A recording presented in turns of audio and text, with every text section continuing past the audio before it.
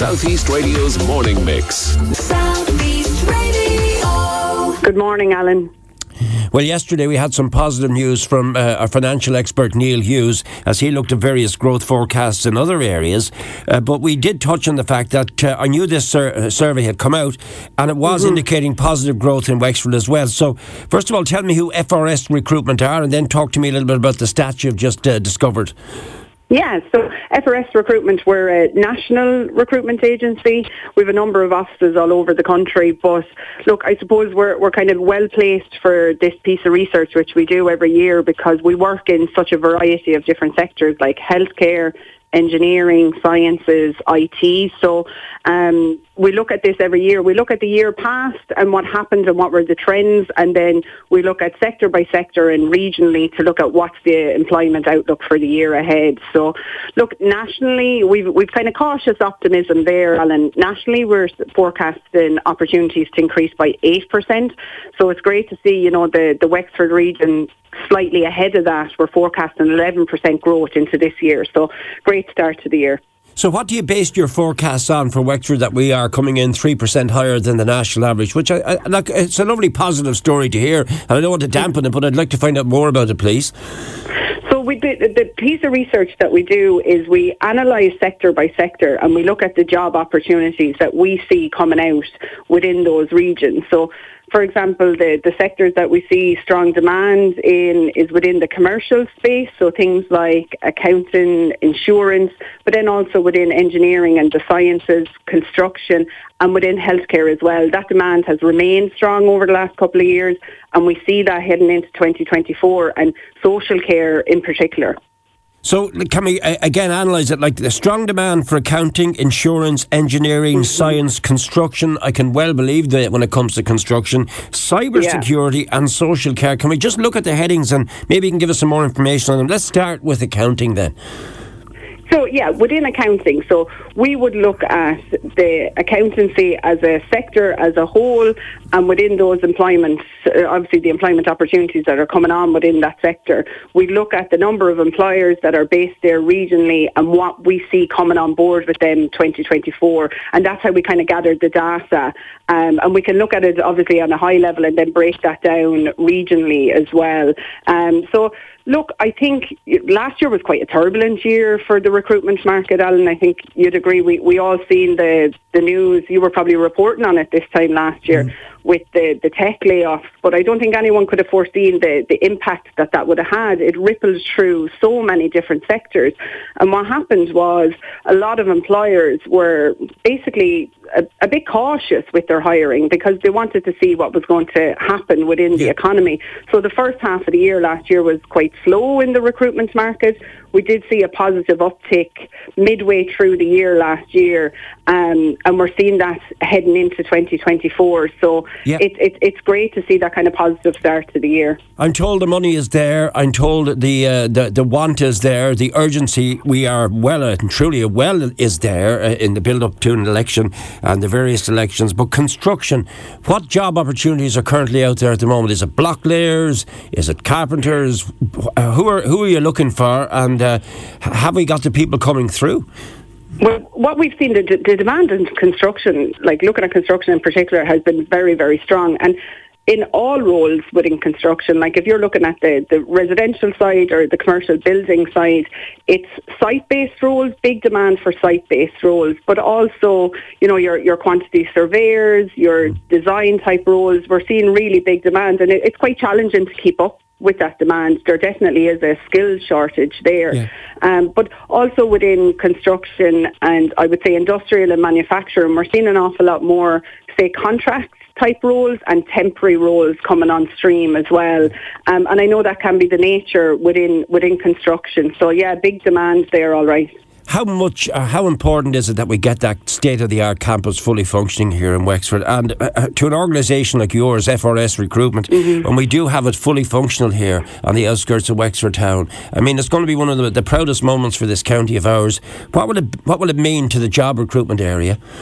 Oh, look, it'll have a huge positive impact there, Alan. Like, obviously for the local area itself, but even from, I suppose, telling the story of Wexford to attract new businesses to the area. Like, we talk to international companies all the time, and that are looking at Ireland as a place for investments, and then they start drilling down on what area within Ireland. And obviously we're talking to them about tapping into talent and the recruitment side of things, but having that there would definitely tell such a strong story for the local area to attract new business. And look, you know yourself, a big company sets up within a region. It's that supply chain, it's that knock-on effect of where all the jobs are created surrounding that. So look, it as you said, it'd be a very proud moment, but it'd be something that you could benefit from for years. I mean, I have to be honest and balance it out as well. I've often sat in this studio and spoken to various experts, and they've told me that compared to other parts of the country, Wexford is faring far worse. But your survey, and I mean, in the interest of balance, I've got to say this, on a county-by-county basis, according to what you tell me, 20 of the 26 counties have experienced a decline in job opportunities in 2023. And here we are, County Wexford, for once, we're going up.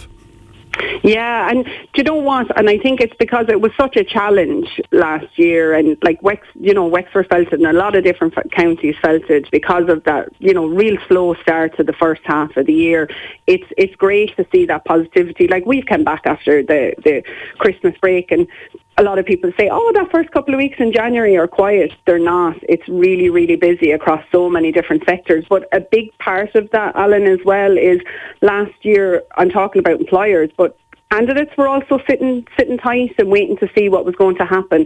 So I think now that there's a bit more confidence within the recruitment market, candidates are more likely to look for new jobs. And we've certainly felt that since we've come back after the Christmas break, a lot more movement and applications coming through. So that's a great start. A very important point to mention to you, and you mentioned it to me yourself in the notes I received from you. Upward pressure on salaries in Wexford and around the country are to remain for the next 12 months. What does this mean?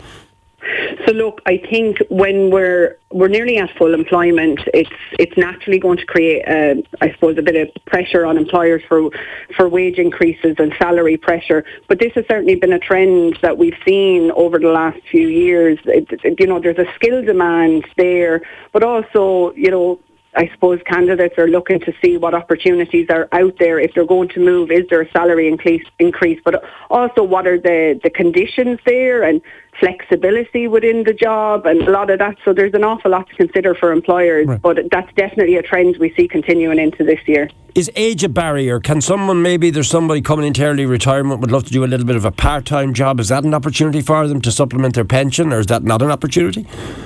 There's so many different opportunities that are out there. We're seeing a real mix in terms of types of contracts. So part-time contracts, like flexible working now is a way of life. So flexi contracts, working on demand, trying to find jobs that have that flexibility that fits people's lifestyle is really just a kind of way of life now. Temporary contracts there. So I certainly wouldn't say age is a factor. I think there's different employment opportunities out there for everyone.